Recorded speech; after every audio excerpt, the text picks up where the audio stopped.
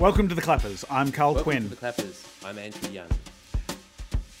This week on The Clappers, we're talking COVID-19 and its effect on the average middle-class, white, middle-aged man. Andrew finally gets to watch some TV because he gets a free subscription to Foxtel. 3 months. And if there's one thing he loves, it's free. Andrew, it's been a long time. No, I just saw you last night.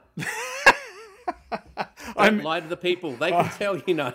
They can sniff out an untruth. As Pod is my witness, it has been a long time since we did this. It has. I don't know the exact date, but I've noticed people wishing to join the Clappers podcast since the whole meltdown, lockdown, shutdown thing. So obviously podcasts are back. I think podcasts are well and truly back, as evidenced by the fact that we had such difficulty getting hold of some microphones with which to record said podcast. Yes. True. Now, there were a couple in Brisbane, because Brisbane. Podcast will arrive in Brisbane sometime in the next year.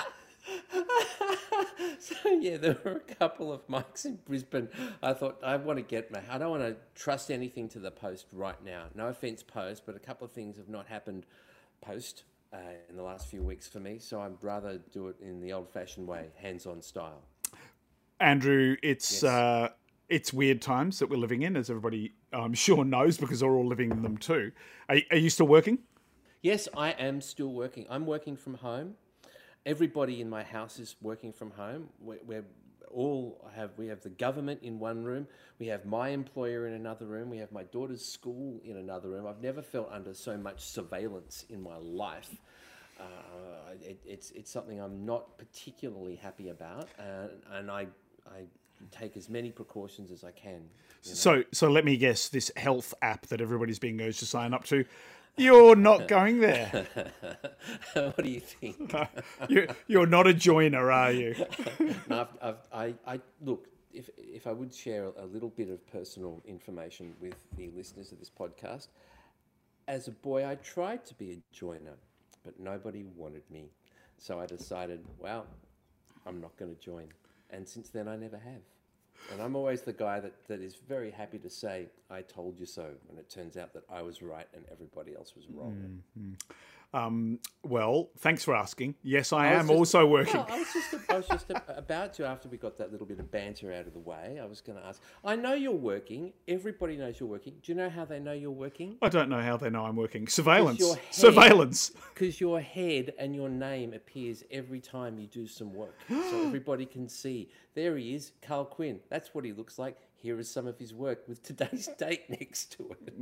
Okay, all right, fair cop. It's a bizarre thing because, I mean, as regular listeners will know, I pretty much write about film and TV. And as regular listeners, regular people in the world will probably know, there's very little happening in the way of film and TV production in this country or any other at the moment.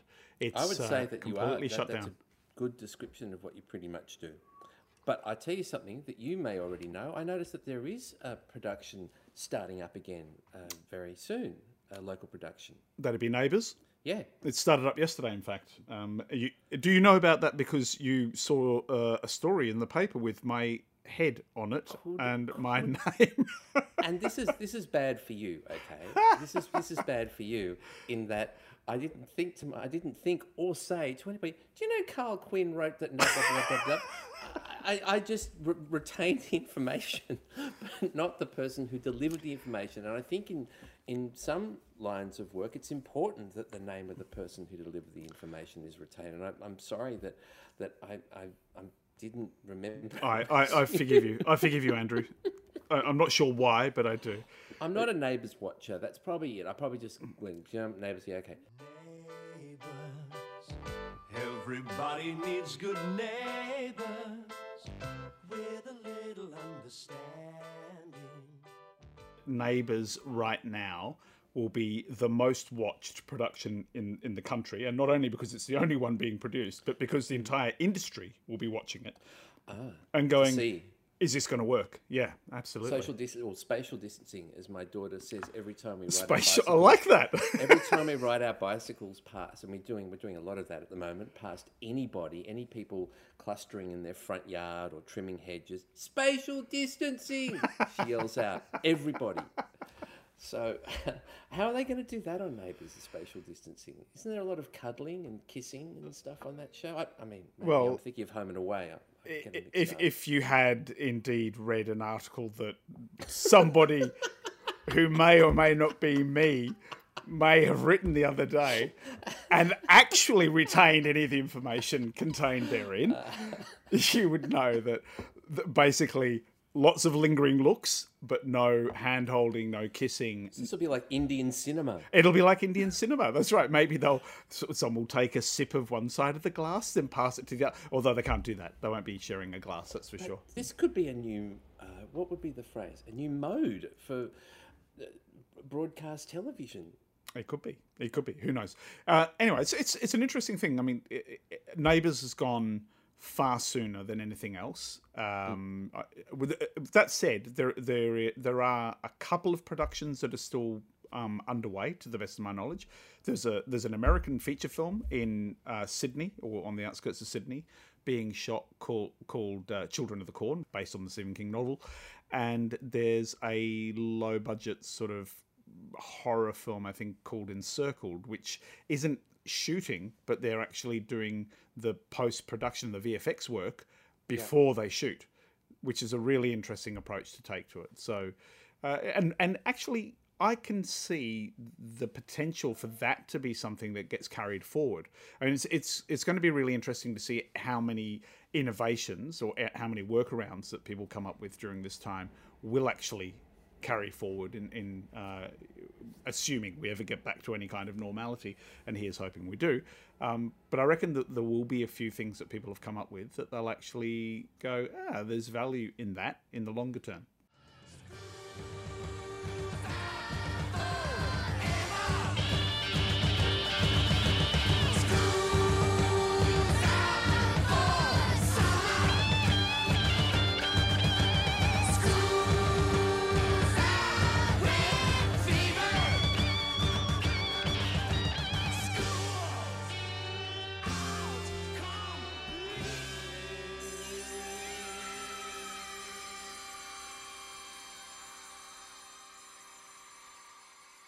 And it's been 3 weeks, not even. It's been 2 weeks, and I think in some forms of education, it's been a lot denser and a lot perhaps more compressed in terms of children having to get through lots more material than they might in an ordinary classroom, which I think could be considered a plus, you know.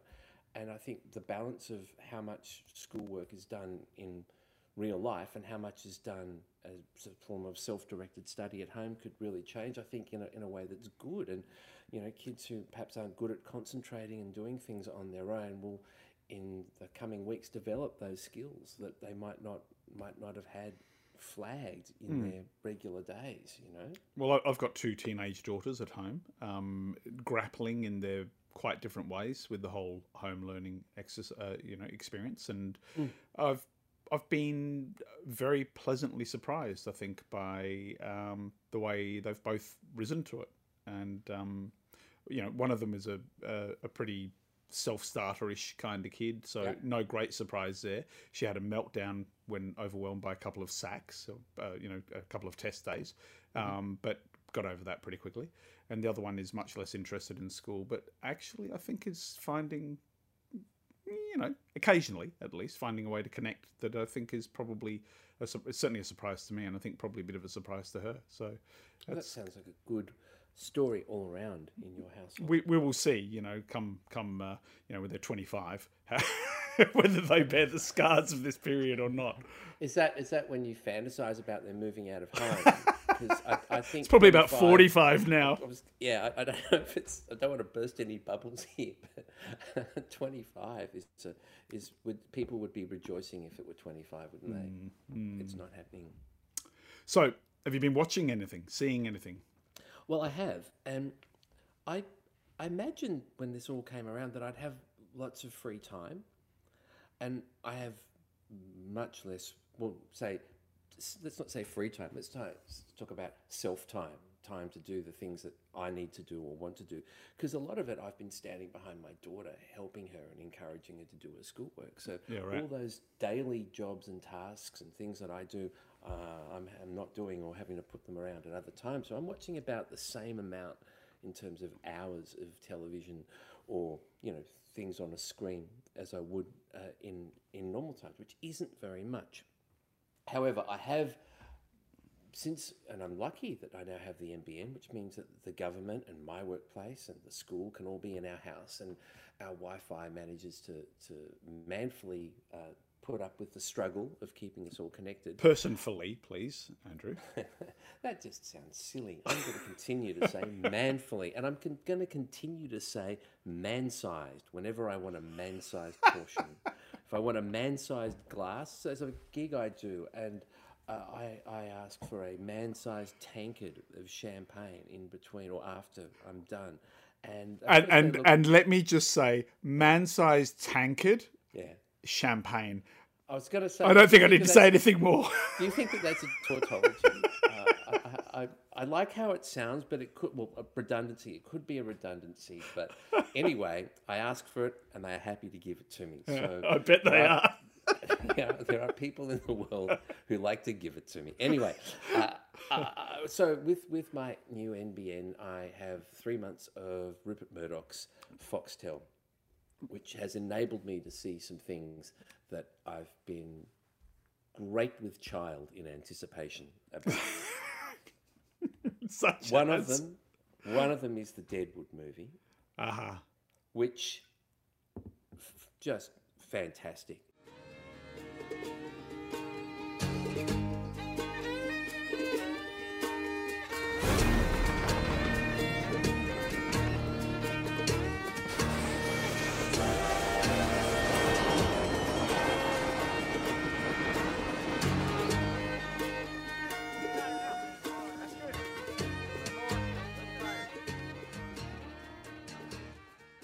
It was a gamble, surely, in 10 years after the season ended, in a way that surprised its creator, who had expected another season. And we've talked about this, and you can look it up. Don't need to go back over that. But Deadwood ended at season 3, and it was a surprise to everybody. 10 years later, a film with just about every character that was in the show 10 years previously returns and ties some things up. It still leaves a few things in the air, but ties a few things up and does it in a very stylish and excellent manner. It's as good as any other episode. There's no diminution of quality. They seem to still have the same sets and were able to shoot in the same location. It's magnificent and exciting and hilarious and wonderful, and I'm so happy because the odds are on something like that being coming together and being able to pull that off are not good, are they? Not really at all. I was asked to write a piece very early on in the lockdown about this being an opportunity to catch up on some of the TV that you never got to watch in normal time. And I did a long sort of list of shows that I thought were worth watching, and some of them just because there are so many episodes, things like Frasier and Seinfeld and those kind of comedies, which are great, but they're plentiful, they're abundant. But there were 3 shows that I nominated that I'd never managed to see more than a single episode of, and I thought, yes, lockdown, it's my time, and Deadwood was one of them. Yeah. And West Wing and The Sopranos, those 3 shows. Yeah. And to date, I have managed to see not a single minute of any of them because I've been so damn busy. Don't find yourself with an abundance of leisure and time on your hands. I'm in my job that I get paid for. I'm working twice as hard, at least, maybe more. I feel like I have to lie down every hour or so. It's completely exhausting for me working this way. It's a lot of it's to do with technology, right? But it just kills me. It's I don't know how long I can physically. Luckily, the Thomas Cooper's and Sons Brewery are helping me through this difficult time, as well as some of the other companies. Okay, here's a very important question. Yeah. Are you drinking too much? Are you drinking more than you would ordinarily? Oh, I shouldn't say too much. That sounds that's judgy. fine. No, that's fine. Because that's been a big. There's been a lot of talk about that. I read some statistics of different suburbs, like I think Kew and Toorak, like 87% increase in alcohol and tobacco purchases. Right. I don't think so. I think maybe when we thought that they were going to close down the shops and you weren't going to be able to go to the bottle shop, we might have bought a few things in advance that we would not normally buy. Like a couple of kegs and... Like we had a pit dug and a big cistern put in the backyard filled with sparkling wine in one, red wine. No, I don't think so. I don't think so.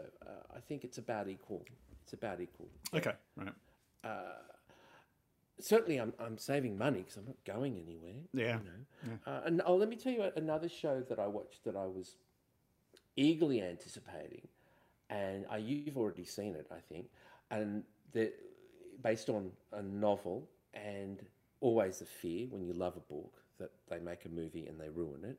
Who was it who said, always, like, was it Michael Caine, always remake a bad movie? I don't know who said that, but it's good advice. He probably said that about the Italian Job. You're only supposed to blow the bloody doors off. And it holds up with Ocean's 11 too, which is a bad movie, but the Soderbergh ones, I think, those three are fun and a great romp. Yeah. So, Gotcha. The Eleanor Ferranti quartet of novels, the Neapolitan quartet, as they are sometimes called, the filmed series that I've watched most of the first one, called My Brilliant Friend, is everything that a lover of those books could hope for. The dialect is great. They use dialect, which they talk about a lot, which is talked about a lot in the book. The characterizations are fiery and brilliant and exciting and just tremendous. Everybody, every cast member in the section of it where it's the children, and then when they go into being young, pubescent teenagers, every cast member is perfect. Yeah. There's one who's a little too handsome, according to my remembrance of the text of Boy Selling the Fruit. He's very pretty. He should be not so, but other than that, it's perfect. It's just perfect, and I love it.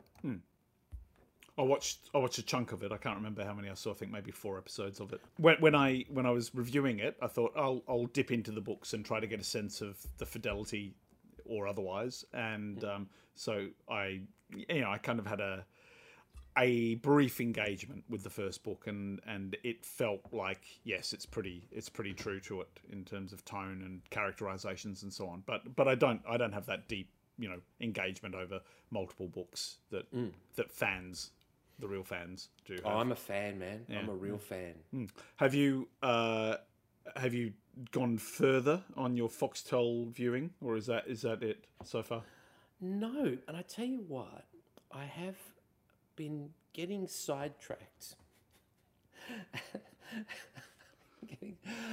I shouldn't be embarrassed to say this. I've been getting sidetracked by YouTube. You've heard of YouTube? I went there once, yeah. On YouTube, you can watch, it seems like an unending supply of a TV series. I presume it's a TV series. I don't know where it's on, called Jay Leno's Garage. Do you know about this show? No. Jay Leno is a wealthy man, extraordinarily wealthy man. He's some form of entertainer or something. And he collects motor cars. He collects vintage motor cars, veteran motor cars. He collects classic motor cars. You are so there. And he drives them around and talks about them, and then he'll bring in some expert or something to talk about various other aspects. Sometimes a fan will bring in his car. For instance, a man with a Jensen Interceptor, which is an absurd car that should be nobody's favourite, but is one of my absolute favourite cars, drove his Jensen Interceptor, Mark IV, I think, from Boston, which is on one side of the United States, to Los Angeles, which is on the other side. Now, the Jensen Interceptor, I believe, does about 2 kilometres to the litre, all right? And he drove it all the way there, and they talked about it, they opened it up, and oh, man, it really is the kind of thing that makes me just drool and shiver with excitement. Right. The Alfa Romeo Montreal, oh man. There was one parked around the corner from where I used to live, and I was there every day. I'd go and I'd stand there looking at it. Once the man who owned it came out, talked to me. Oh man, it was just, yeah, motor cars. Jay Leno's Garage is the thing that gets me really excited. There have been in a way that's probably not quite right. There have been 5 seasons of this show, you know. Okay. And so not an unending supply. not an unending supply, but quite a sizable supply, I've got to say. What strikes me about that, I'm just looking it up in IMDb, and it sounds like a sort of cross between obviously Top Gear and Jerry Seinfeld's Comedians in Cars Getting Coffee. I don't think it is, and I'll tell you why. Go on, tell me why. I'll tell you why, because in say Top Gear, all the disgusting, offensive things about that, just putting that to one side, it was ego-driven entertainment, and certainly things on cars, a lot of big budget, we're going to fly to Italy, then we're going to drive the Appian Way or something like that. Yeah. This is no budget television with a guy who has spent his life on about cars. His whole thing is cars. As a really knowledgeable person about not just the various marks and brands and makes, but also how cars operate and what's different about them. And you're always favouring the expert opinion or the intelligent opinion over either the entertaining one or the pretty one or the handsome one or the funny one. They're not funny. They're not really entertaining. If you're not interested in motor cars, you'll find this a very boring show. But okay, so what I meant with the Seinfeld reference is... Which I like that, Comedians in Cars. That's good. I like that. And similarly, a lot of celebrity guests on this, right? So you've got Lawrence Fishburne, Keanu Reeves, John Lasseter. Sorry, are you talking about the Jay Leno? I'm talking about the Jay Leno, yeah. Oh, I haven't seen any celebrities. I've only really? No, I've only seen ones where it's just a normal fella comes in with his... And look, here is a criticism. Okay. It's always men. Yeah. So what does the wife think if you're doing blah, blah, blah, right, blah. Okay. That's like if he's going to ask somebody a question that's not necessarily specifically related to the 4 overhead cams or something, it'll be like, so what does the wife think if you're doing blah? Oh, man, are you kidding me? Get back in your cave. This is 2020. So how does the little woman think about you having a car, mate? That's not good. Okay. That's not good. But I've got to take issue with you, right? Yeah, I've got to take issue. Yeah. Kelly Rowland is in one episode. Who's that? Kelly Rowland from Destiny's Child. She's probably best known in this country as one of the coaches on The Voice. Oh, okay. Yeah. Right. Good. So they have a woman... I'm looking through a list of about 500 people who've been on the show. and one of them is one of them is a woman. Oh, good. Let's tick. There you go. I can't recommend this to anybody, but I can say if you like motor cars if you love them, if you're the person who's always loved motor cars, who would sit outside the school at recess with your notepad, writing down every single brand of car that went past and making lists, and buying motoring magazines when you were 10 years old and trying to memorize how a particular form of engine worked, then this is the show for you. Okay, or if I could just put that in another way, if you're Andrew Young, this is the show for you. If you are still angry about what happened to Ralph Sarrich's orbital engine, then this is the show for you. Not niche at all. Oh dear. Okay. Well, a couple of things. You have to watch Succession. Okay. I mean. That. No, I've watched a couple of episodes of that. Yes. And it's you know me, right? Oh dear. Here we go. You know how.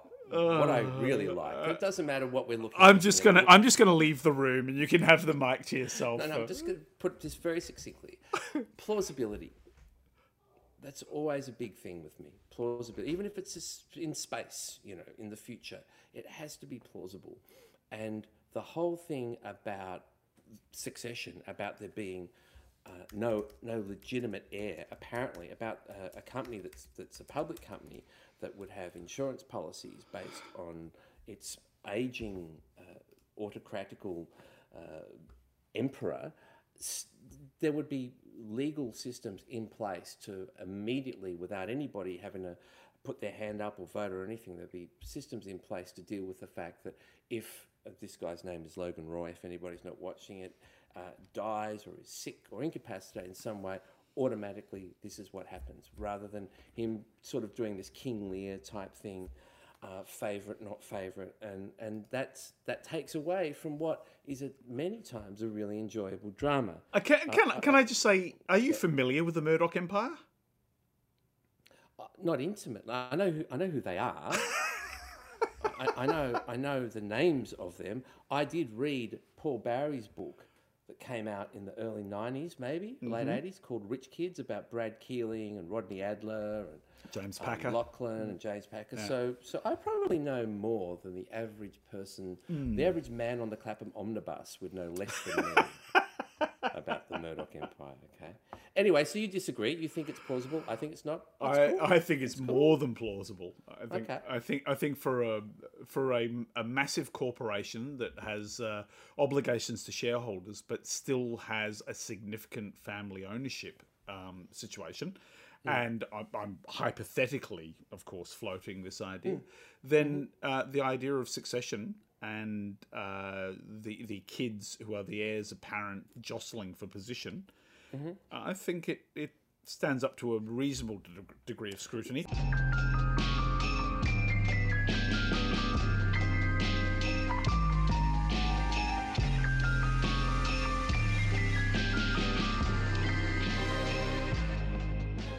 I'm not suggesting it's a documentary. But my point is that the fact that that's the first, I don't know how many I've seen, 2 or 3, so much is spent on this, in this state of limbo about who's in charge and what's going on. That to me didn't fly. I like the guy. Just keep going, because it is spectacular. The guy that looks like a priest, I really like him. He's great. You're talking about Kendall. That's him. Yeah.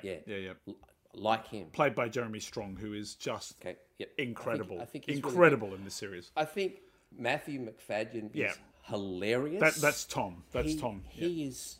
Oh, that poor. On the one hand, you think, you poor man having to play this character, but on the other hand, well, he's doing a great job of being so hateful, despicable, and risible all at once.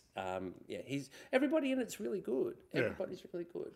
It's enjoyable. I worry that it's going to be one of those ones where they stretch out. There's not going to be a lot of drama. There's going to be like 2 things that happen, and it's going to take 5 episodes for it to happen. No, Andrew Young. That's my worry. Well, I'm not. Okay, I'm not worrying about it. I don't wake up at 4:30 in the morning and go, oh my God, Kendall, and the idiot Dauphin, and the red-headed woman. What's going to happen with them all? Oh no.